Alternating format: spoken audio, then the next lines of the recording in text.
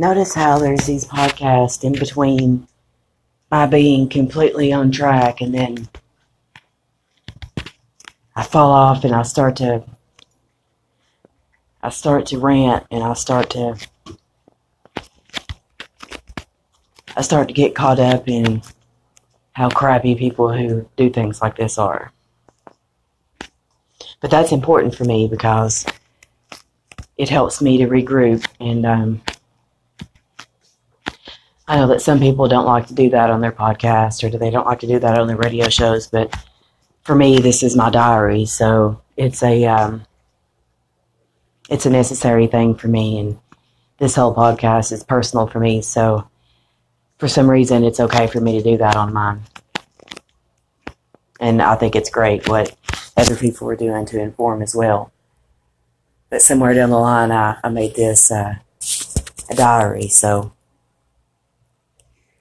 I find those moments helpful. But we should always remember when we defy the laws of nature and lift way more than we can, or do just a little bit more than what we can, because we're not defying the laws of nature anymore. We're defying something maybe worse than that. So it's a big deal to get up, and it's a big deal to do that one more yoga pose, or to do that one more breath, or to get through just that one more minute when we think we're going to lose it. It's a big deal. And no matter how much purpose try to make us believe that we're still falling short, most of the time I can bet we're not.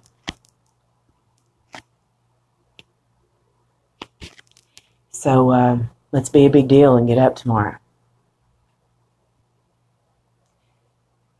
Do a big thing and do that next thing that it feels like we're terrified to do, that we're not scared of at all. Make it through that moment when we realize that we're not about to have a nervous breakdown. We just feel like we are.